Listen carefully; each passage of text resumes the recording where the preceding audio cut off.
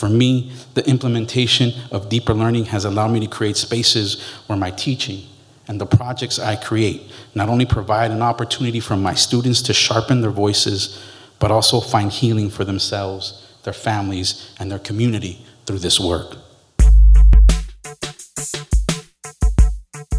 This is High Tech High Unboxed. I'm Alec Patton, and I'm coming to you from the 2022 Deeper Learning Conference, back live and in person after 2 virtual years. It feels so good to be back. This week we're sharing keynotes and den talks with you right after they happen, and we're starting with the opening keynote. 4 stories of deeper learning from Herman Gallardo, Summer Jones, Christian Martinez, and Haben Gabor-Gerges. You'll hear from each speaker in the order I just said, and in between, you'll hear the voice of Dr. Michelle Cedrina-Pledger introducing them. The first person you'll hear from is Herman Gallardo. Can y'all hear me? Hey, welcome. And in the spirit of being our complete selves, I've heard a lot of people talk about loss, and I want to take a moment to bring that in. My elders teach me that starting with your ancestors first and people that you've lost in transition is a really powerful thing. So if y'all could indulge me for a second. I want everybody here to think about someone they lost, an ancestor that drives them, that gives them inspiration that they loved. Whenever they lost, just take a second, close your eyes if you will, and think of that person. Now here's the hard part. Whenever you do that, and whenever you bring their names into this space, it makes it more powerful. It makes it a healing space. So I'm gonna invite you, and there's a lot of us, so it should be loud. I want y'all to say the name of that person that you thought of in that second. Is everybody ready? Take 1 second. On the count of 3, say that person's name. 1, 2, 3. Okay. How'd that feel? Right? Yo, this is the first part that I want you to understand. That whenever we come into a classroom, us as educators, we can turn every space we're in into a healing space. Good. That's real good, because that was the best part. The rest of this stuff is way not rehearsed. My name is Herman Gallardo, and I'm a formerly undocumented, formerly incarcerated person, but I was born to be an educator.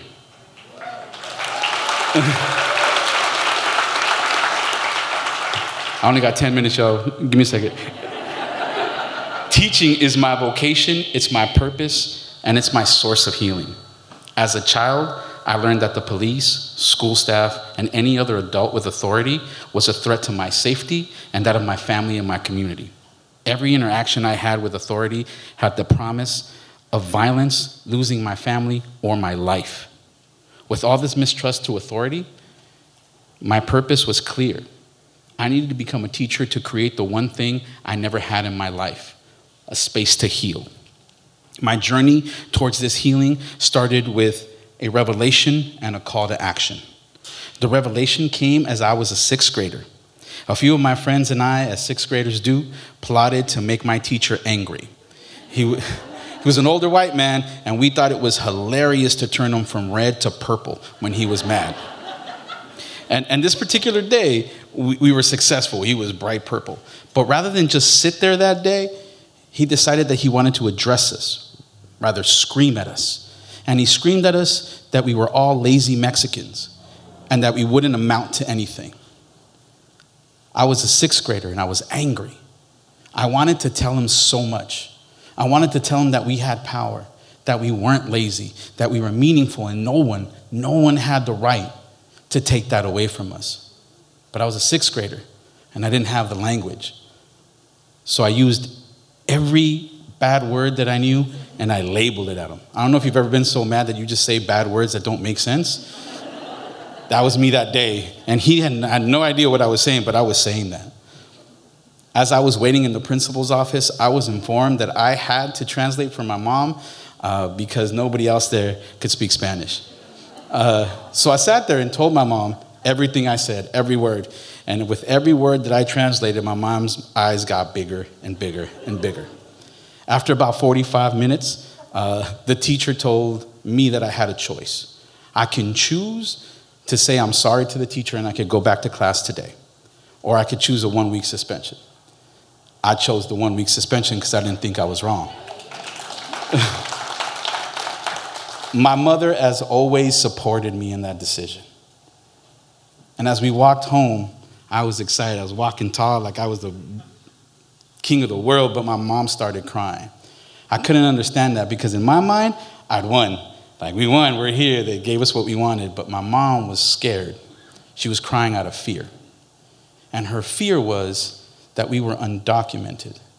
And if I got in enough trouble, they would call Child Protective Services, and then we would all be deported. And so my mom told me that in this country, I had to understand that I had to hold my tongue, that I had to be quiet. And I knew that was wrong. In that moment, I knew that I wanted to become an educator, to teach my students that they never had to be silent. They never had to hold their tongue, and my revelation was clear in that moment. But the call to action came when I was a sophomore in high school.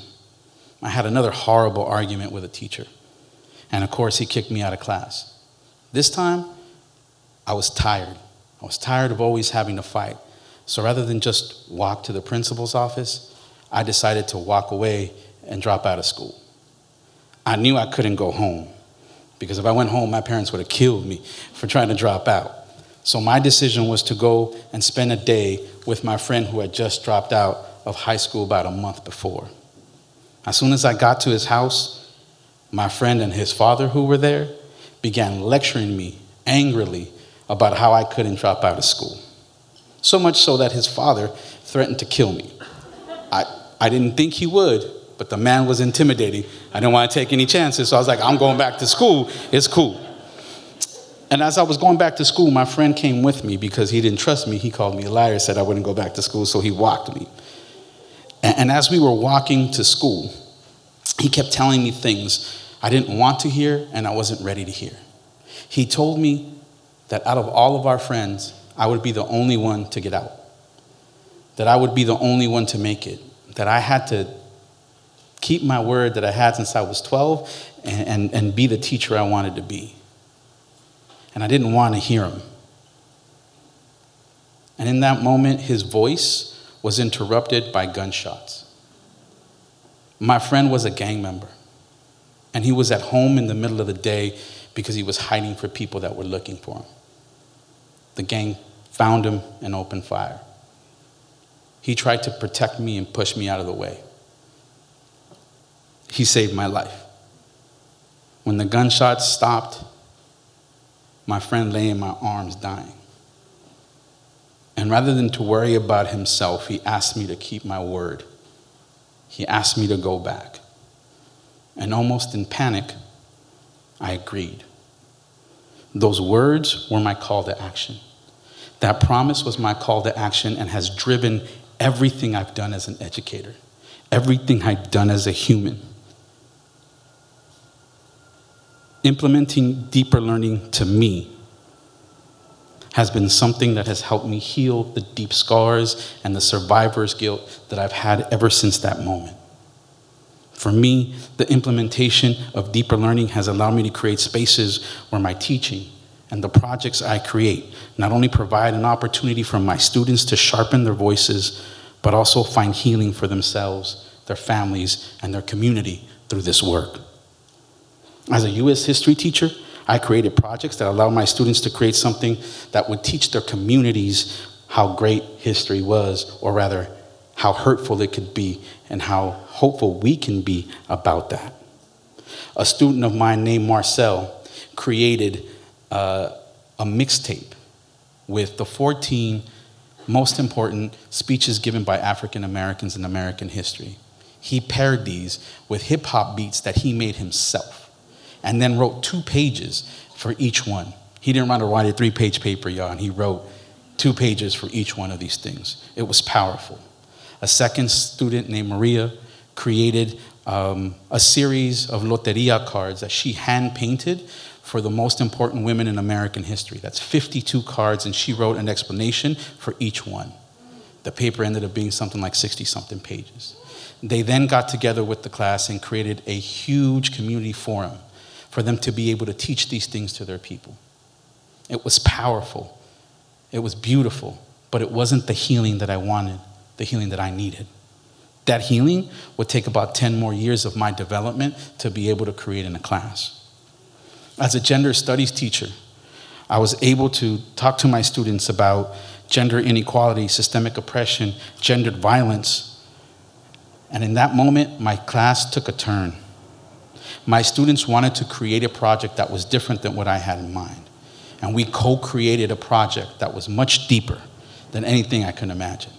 They created the rubrics, the deliverables, and the structure of the project that was super open, and I had really no control over. They controlled everything.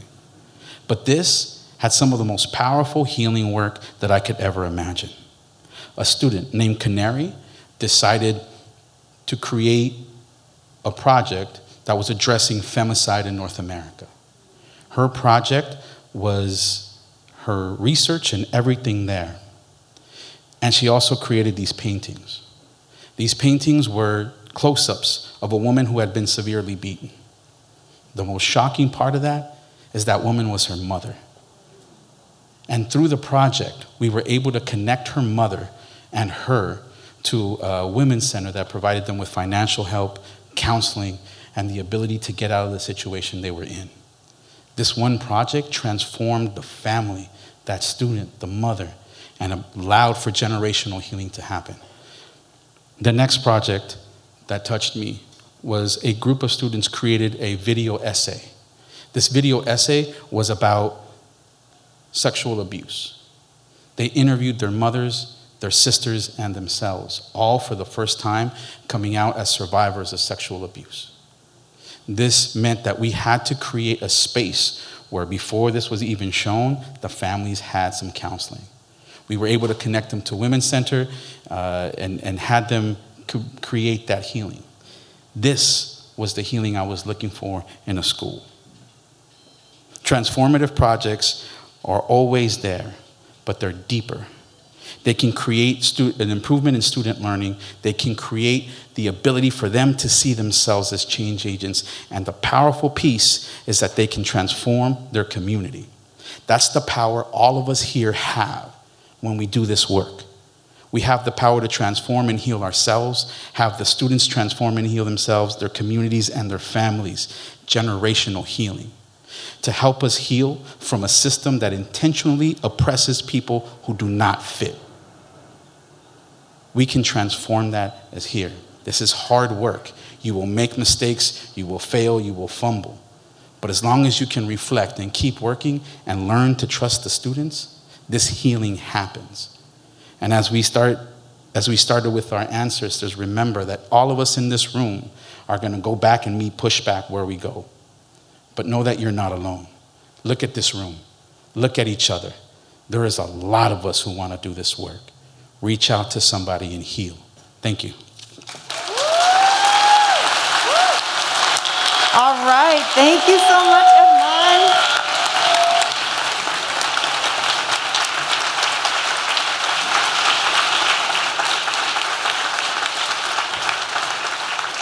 Please welcome from Hopewell, Virginia, Dean of Student Experience for K-12 Crew Academy, Summer Jones.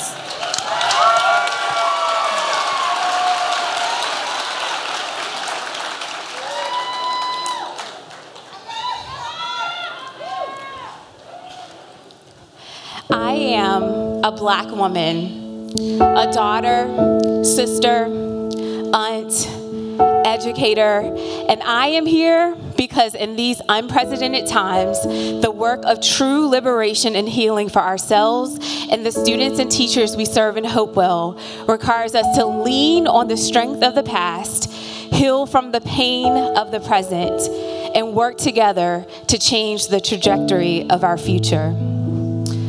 We all stand on the powerful shoulders of the brave souls of past generations who have waded through the deep troubled waters of fear and uncertainty, climbed the steep mountains of resistance, and walked through the dark valley of brokenness.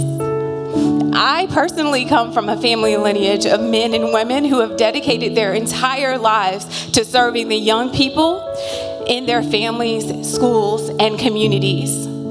My great-great-great-grandmother, Mom Nancy, was born a slave in Pennsylvania County in 1858. At the tender age of 8, she experienced her first taste of freedom when the Civil War ended. She became the community's revered midwife and safely delivered hundreds of white babies throughout the county. Even though she knew that the same babies would likely grow up and be taught by the world to devalue her worth and the worth of her own children, because of the color of her skin, she still offered up her hands in selfless sacrifice to the white families she served day and night. Eventually, she saved enough money to purchase her own land and became the first Black in her community to own a vehicle and have running water in her house. I would sit at the feet of my grandfather, Alfred L. Jones II, whom we fondly called Papa. He retold priceless stories of how he had worked as an industrial arts teacher in the Lynchburg City Public School system for over 38 years. And in a time where schools were segregated, he believed that every one of his Black students was brilliant. With the highest of expectations, my grandfather challenged them to use their minds to think like a scientist and their hands to design and build like the innovators he had the faith to believe that they would one day become. But although schools were segregated, many white people were still threatened as they began to see the progression of Blacks, because with the expansion of their minds also came new possibilities to provide better housing for their families. My father shared that when he was in 8th grade, they moved into an all-white neighborhood, and Black people had to pay a white lawyer to buy nicer homes or risk physical harm back then. A few days later, the entire family woke up early one morning to find billows of smoldering Black smoke rising from a burning cross the KKK had placed in their front yard while they were sleeping. But Papa knew that ignorance and intimidation would not keep them out of their house or their school buildings. And his deep commitment to educational excellence and innovation remained unwavering until the day he retired. At the age of 23, my own father married my mom and moved them both to Appomattox, Virginia, a small Civil War town where it was common to see Confederate flags on the back of pickup trucks and front porches of our neighbors. My mom dedicated her life mission to staying home to raise us and supporting my dad with his radical vision of reaching all of the underserved youth within a 30-mile radius of our community. But with little money and only cinder blocks to lay the foundation, he was met with much resistance, including from the local banks who believed it was a waste of his time to reach young people who were stuck in generational cycles of drugs, violence, and incarceration, and whose parents were uneducated and living on welfare. But through the deep sacrifice and determination, the walls did go up. And years later, a state-of-the-art family life center equipped with multiple classrooms and a gymnasium was built next to it. For 40 years, my parents poured their heart and soul into the work before retiring. And because of their sacrifices and faithfulness, Faith, Leanne, and I were all blessed to pursue our dreams of becoming a doctor, entrepreneur, and educator.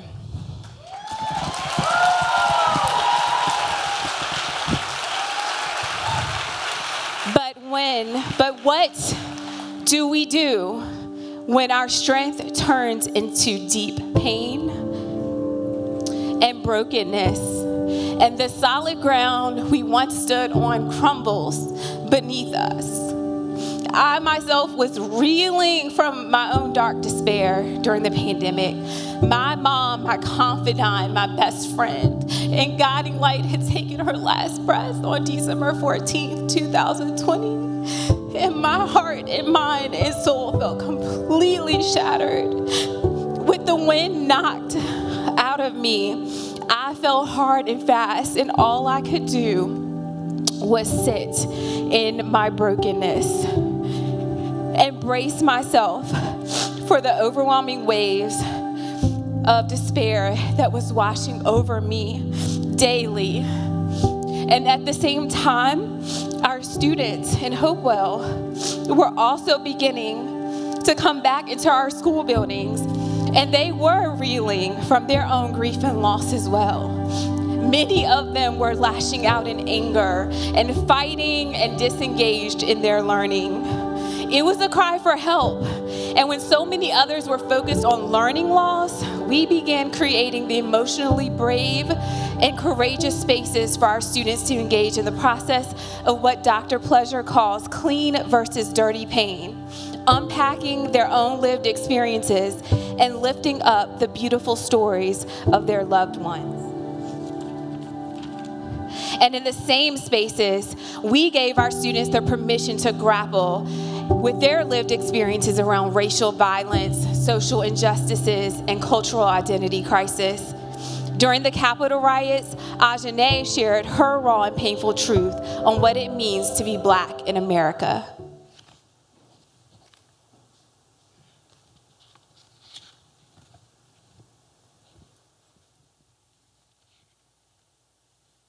Being Black in America is. I'm a 17-year-old queer Black woman who lives in Virginia. A smooth girl who tries to speak my truth with charisma. A girl who doesn't know the weight of being Black in America. Being Black in America is scared to voice my opinion when oppressors are in my school system. Worried my fellow Black peers won't stand with me but will stand with them.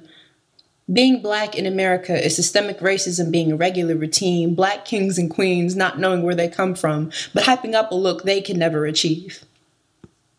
Being Black in America is being afraid. It takes a meeting, an investigation to fire a racist teacher, but a single no to silence my voice so no one can reach her. This needs to change. Being Black in America is aiding the school-to-prison pipeline to justify Black boys being incarcerated before they were born. Being Black in America is feeling frustrated. Always being labeled as the angry Black woman for speaking against inequality, laughed at in the face of the oppressed as if this were a comedy. I want to feel heard. I'm counting the Black bodies in the hallways, wondering if I'll never see them again. Bloodshed. I want to be a kid. Being Black in America is wanting to speak out.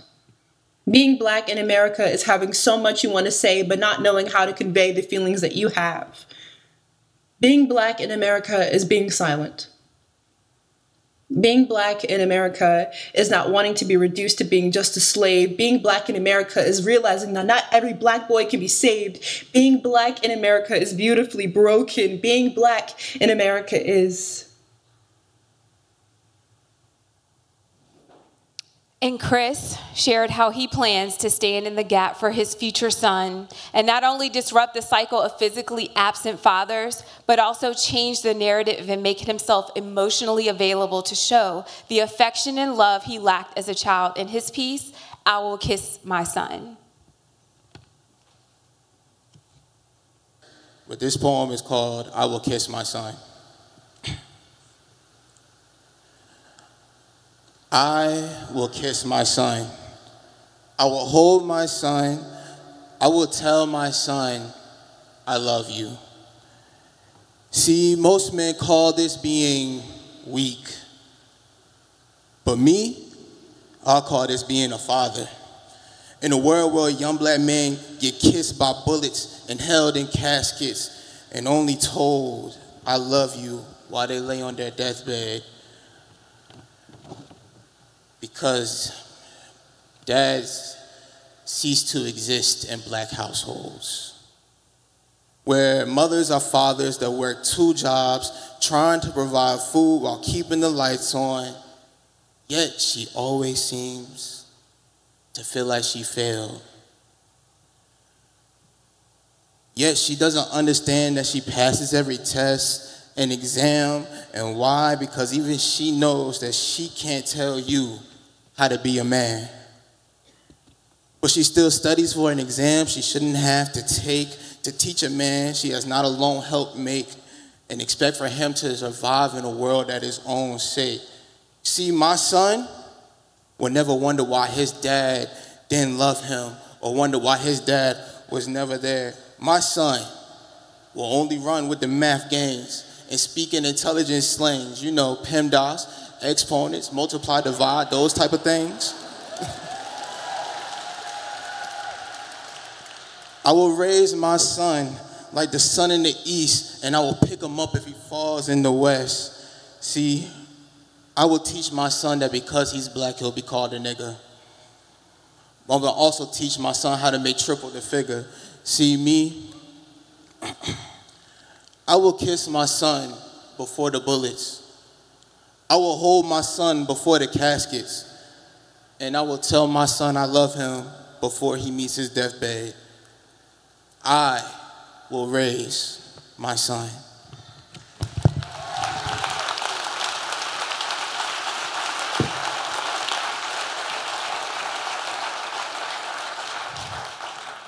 Although we have no perfect answers for this tremendous work, and we fell forward every day, our hope is to help our students become the authors of their own personal narratives and keep asking this simple question: what is the one thing you think students need right now in Hopewell? The last time we asked this question, responses poured in from elementary and secondary students, and they all came back to this one simple yet powerful concept: finding the one who will love you unconditionally and whose shoulders you can stand on, who will meet you in your brokenness, and who will learn with you and help you grow. And most importantly, the one who will help you become the best version of yourself. And I was really blessed in my own brokenness to have these wonderful, amazing people in my life, and some of them are in this room, and I lift you up and honor you today.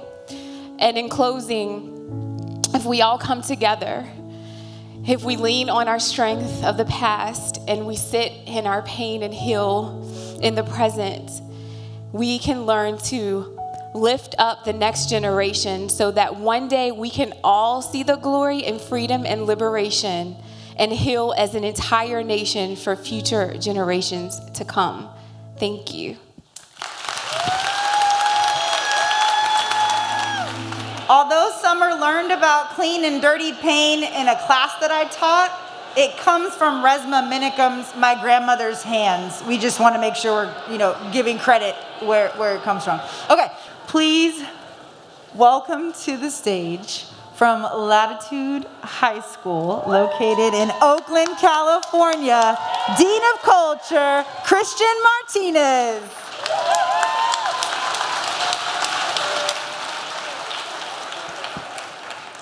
I'm super grateful to be here, super excited. The speakers just blew me away with their stories. It's been a minute since I've been out there with so many people during this pandemic, so it feels good to reconnect. I want to appreciate everybody back home. Shout out to my mom. And I also want to ground ourselves on the work of Bell Hooks. I wouldn't be the person who I am today without reading All About Love and the Will to Change. I'm going to share a little bit of my story. I'm going to pause in the middle. I haven't shared my story this deep in quite a while, so I'm going to go ahead and start. Thank you. Hello, everyone. My government name is Christian Martinez, but I go by Poeta Galáctico because I come from outer space. Most of my time, I was called Alien. I'm the co-founder and dean of students of Latitude High. I've been educated for 11 years now. But really, I'm a poet and a brown dude from the hood who's changing the narrative for people who have similar stories like me. I come from the mud. When I grew up in Uruapan, Michoacán, Mexico, Purepe, Chalán, I was super shy and always nervous. According to my mom, I cried every day during the first year of kindergarten. And some mornings, I would hold onto the street pole because I didn't want to go to school. My family was, and until this day, is very caring and big believers in the impossible is possible, a mantra I carry to this day. I arrived to Deep East Oakland on September 17, 1999, searching for a better future, the so-called American dream. I was 10 at the time. I grew up in survival mode and undocumented. When I turned 25, I had the privilege to become a permanent resident to the US. I turned 33 just a few weeks ago. Yes. And I didn't plan this far ahead. My schools were a place of fear, mainly because attending elementary school in Michoacán, Mexico, a lot of my classmates would go missing due to cartels, and I would never see them again. When I arrived to the US educational system as an English learner, I thought things would be different, mainly because growing up back home, I would watch movies like Home Alone, The Breakfast Club, thinking that was the idea of living in the US and attending schools. But it wasn't for me. Now we're gonna dive into my actual educational story a little bit deeper. I hope you swim good. During my freshman year in high school, I discovered I was undocumented and what that meant for me moving forward around access, privilege, and higher education at the time. In my sophomore year, I was a victim of gun violence. I got shot 2 blocks away from my high school. I was on the road to becoming a professional dancer. I really wanted to join a group called Jabberwockies. 6 months later, my dad passed away due to an illness called muscle dystrophy. Right after that, I went to a deep, dark depression, full of self-doubt, no therapy. I spent the majority of my high school years in physical and emotional pain. I've dropped out of high school 3 times. That's when I realized the system wasn't ready for what I was facing. It wasn't built for a brown boy like me. When I stopped going to school, not a single school member came looking for me. I knew I was alone. I'm sure for them, I was just another dropout. That filled my belly with fire and my will with so much energy to go and prove not just the school system, but to prove myself that I had a narrative to share. In 2007, I graduated high school, never walked a stage, attended prom, homecomings, got a cap and gown. During the graduation ceremony, my life essay won the highest scholarship award given by that school that night, but I wasn't there. I was cleaning offices with my mom. Eventually, that scholarship became food money because my mom and I were homeless for about a year. I was supposed to attend community college and pursue a degree in psychology, but when I enrolled, I was tagged with out-of-country fees due to my legal status in this country. I did it for about a semester, but eventually, I couldn't afford it. I'm here because of my story. I'm here because of my work ethic. I'm here without degrees or labels that give me access. I'm here to redefine what success looks like. There's a lot of people finding success on the outskirts and sidelines of what a typical journey to that place looks like. I'm here to change the narrative.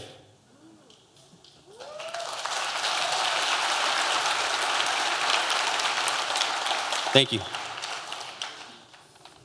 The first time I heard the phrase deeper learning was back in 2017 when I met Lillian Sue and John Bosselman.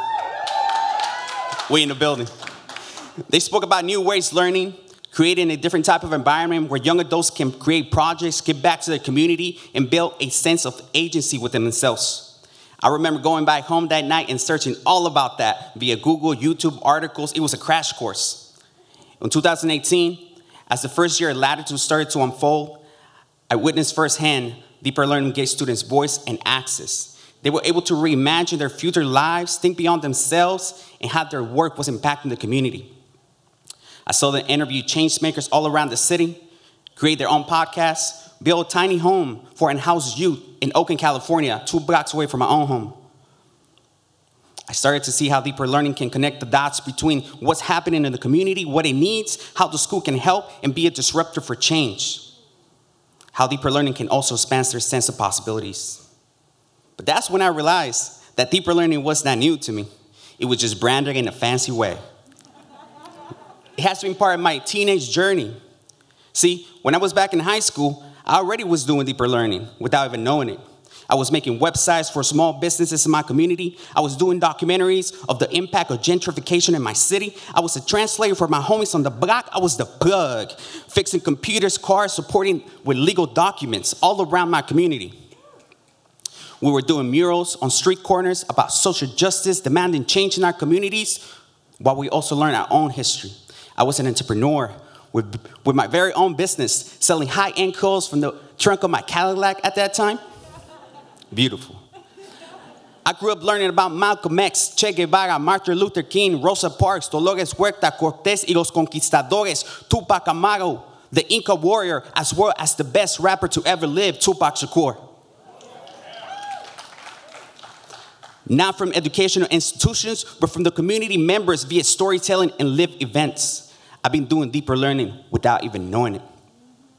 What I have noticed about implementing deeper learning in my context is that students will test you, they will question you to see if you're preaching what you're teaching. For example, if you're teaching about poverty, homelessness in your city, a student will see if you're actually aiming to create change, not just within that project, but outside the school gates.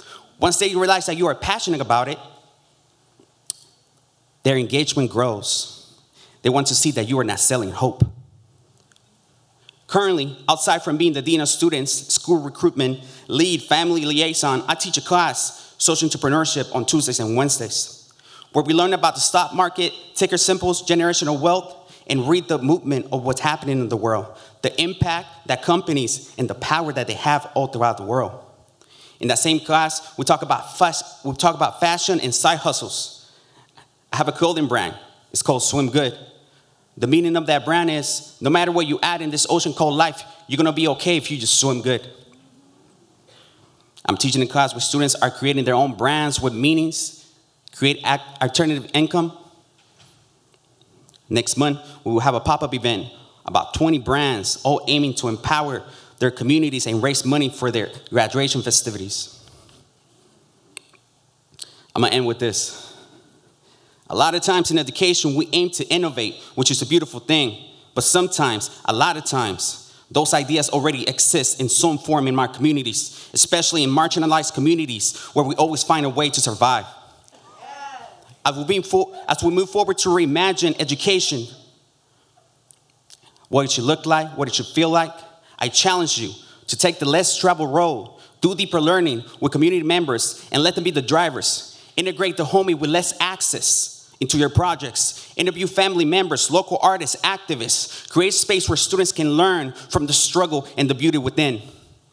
Highlight the stories of the heroes from the same community you serve. Demystify what success looks like, while also creating a sense of community, because that's when we all win. Elevate. Thank you.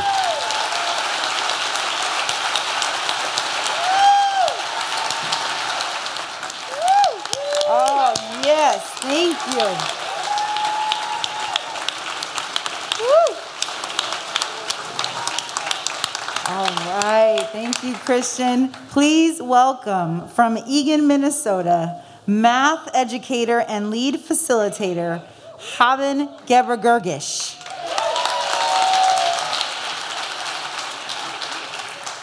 Thank you so much to the other keynote speakers. You guys have really inspired me. I'm really glad I got to hear what you had to say before I gave mine. I think it gives a lot more meaning to what I'm about to say. My name is Haben Gebergergish, and I am a math educator at the High School for Recording Arts in St. Paul, Minnesota.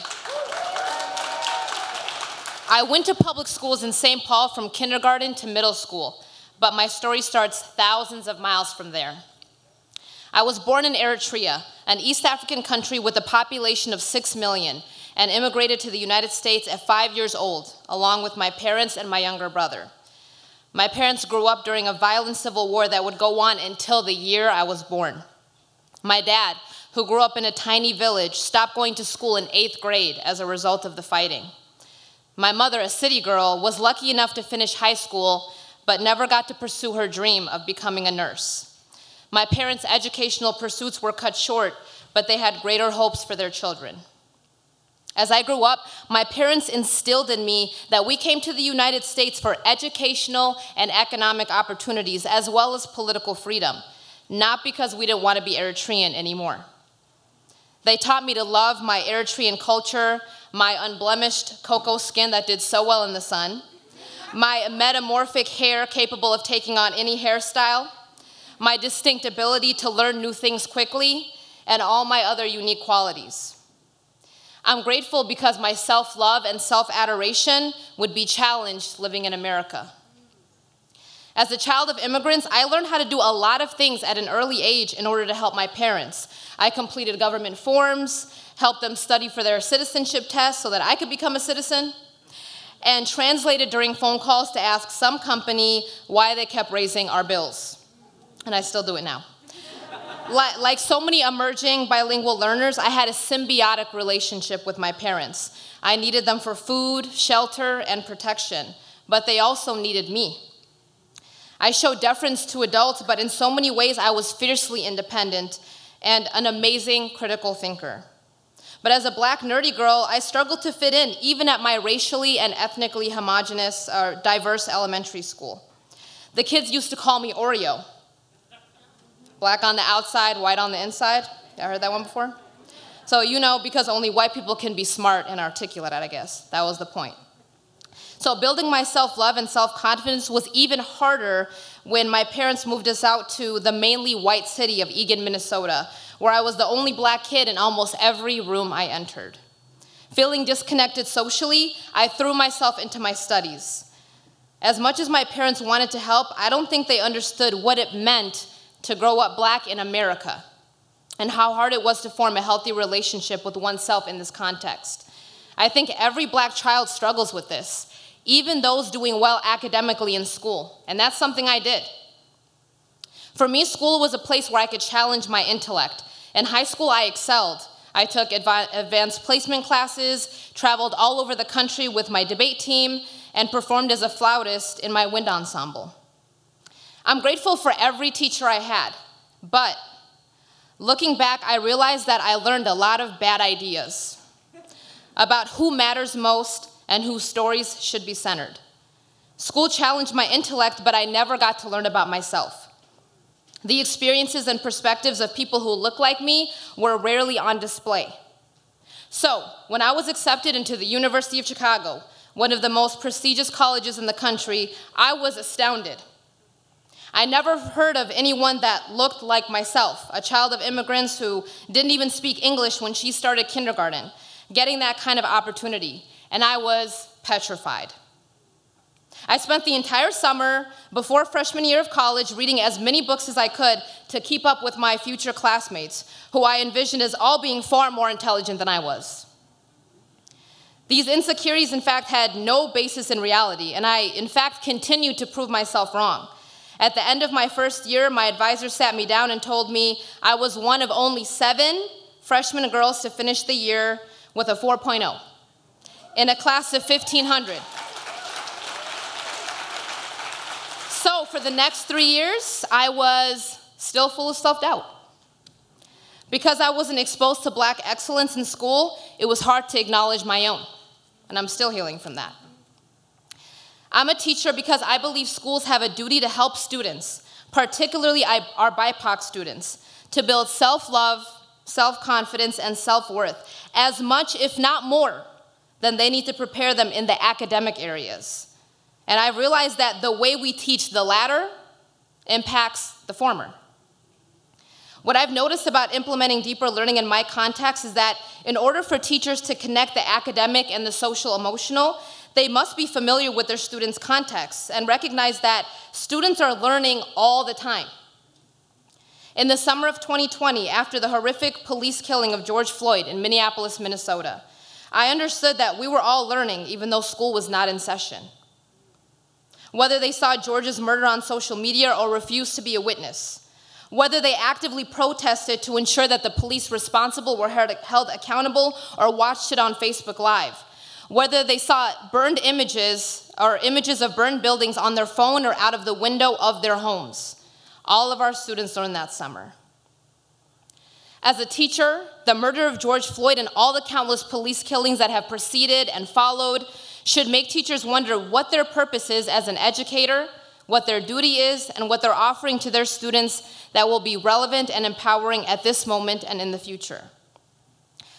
I always hear this notion of respect in schools. Treat others like you want to be treated.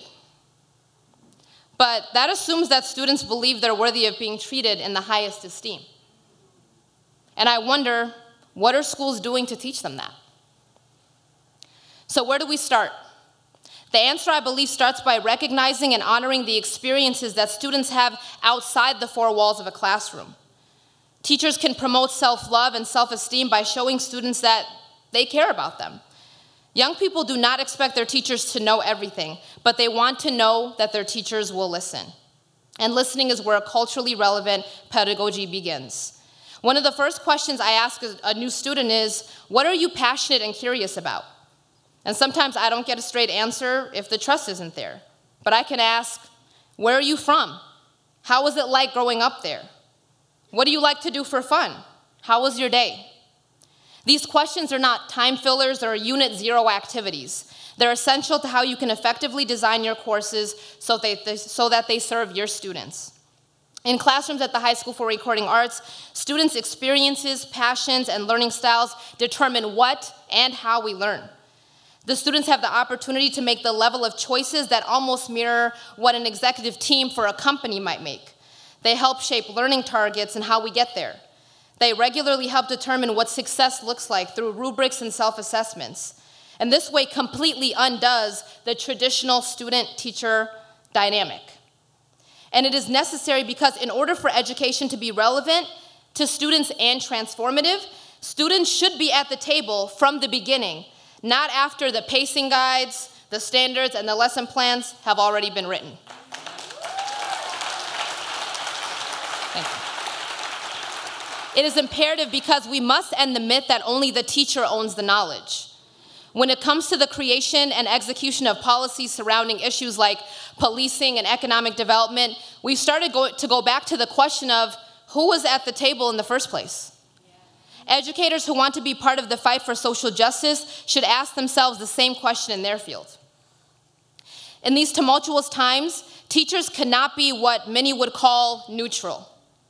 As educational philosopher Paulo Freire once said, washing one's hands of the conflict between the powerful and the powerless means to side with the powerful, not to be neutral. So it is time to be bold. Teachers cannot be afraid of being too political because, frankly, everything is political. In these times, neutrality is a myth. Teachers must be willing to make spaces for students for them to discuss issues of power and inequity. They must create a safe space for students to share their own experiences and ask questions that may put our systems, including our educational system, on trial.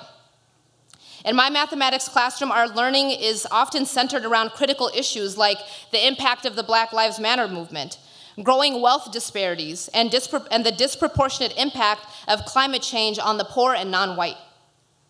So I hope that as a deeper learning community, we can focus on building the capacity of our young people to solve the problems that they have inherited from previous generations: racism, widening wealth gaps, climate change, and so much more. We've learned over recent years that they have the will and the energy to take on these challenges, and we gotta pass the baton. I'm grateful for my education, but I wish that I had had the opportunity to dissect and challenge the systems that often made life harder for my family and made me feel inadequate and unworthy to take up space.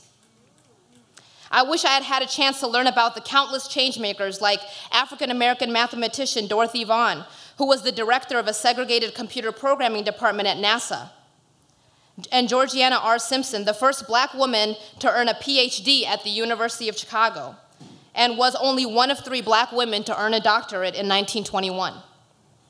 Women like them were slowly dismantling the unjust status quo by pursuing their greatness, and I believe they were hyper-aware of that. And because I now know about these change makers, I'm hyper-aware of my role, and that fills me with pride.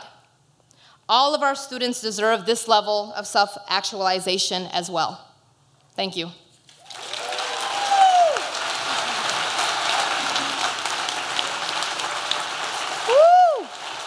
Oh my goodness. Yes, thank you, Haben. So special thanks to Herman, Summer, Christian, Haben.